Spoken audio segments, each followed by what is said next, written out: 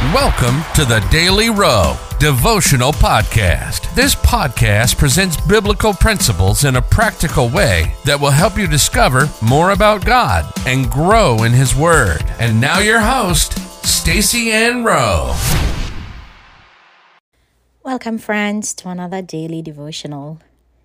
Today's topic is do the right thing.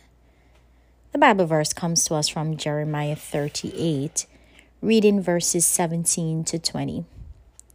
Then said Jeremiah unto Zedekiah, Thus saith the Lord, the God of hosts, the God of Israel, If thou wilt assuredly go forth unto the king of Babylon's princes, then thy soul shall live, and this city shall not be burned with fire, and thou shalt live, and thine house.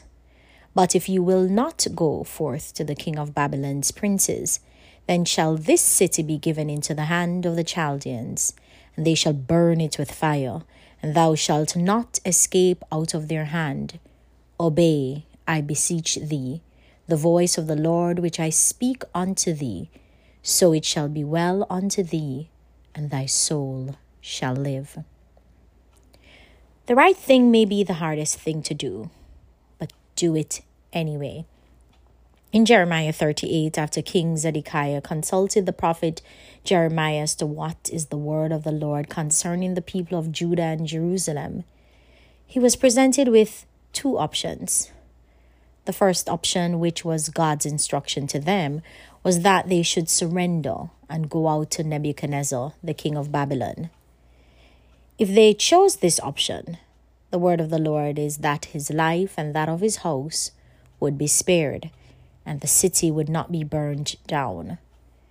The alternative option was that they refused to go out, and the city would be captured and burnt, and lives lost in the process. It was obvious what was the right thing for Zedekiah to do, but he refused to do it because he feared that his own people would mock him, and that the king of Babylon would give him over to the Jews for them to do with him as they pleased. Fear prevented Zedekiah from doing the right thing. It takes courage to do the right thing. While it takes courage to do the right thing, we should never forget that doing the wrong thing will always prove to be more costly. The point is that by doing the wrong thing, it will always leave us in a worse position. Because King Zedekiah did not do what God told him to do, three things happened that could have been avoided. His sons were slaughtered before his eyes. That must have been heart-wrenching. Second, his two eyes were plucked out. He was made permanently blind.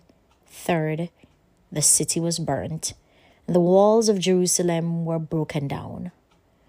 All of this happened because the king did not have the courage to do the right thing. What is the difficult decision that you must make? Choose to do the right thing. Doing what the word of the Lord says will always produce the best outcome. Life application. Regardless of how difficult it might seem, do the right thing by aligning your decision to the Word of God. Let us pray. Lord, I choose to do the right thing even when it is difficult to do so.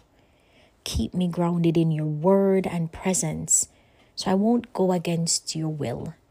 In Jesus' name, amen.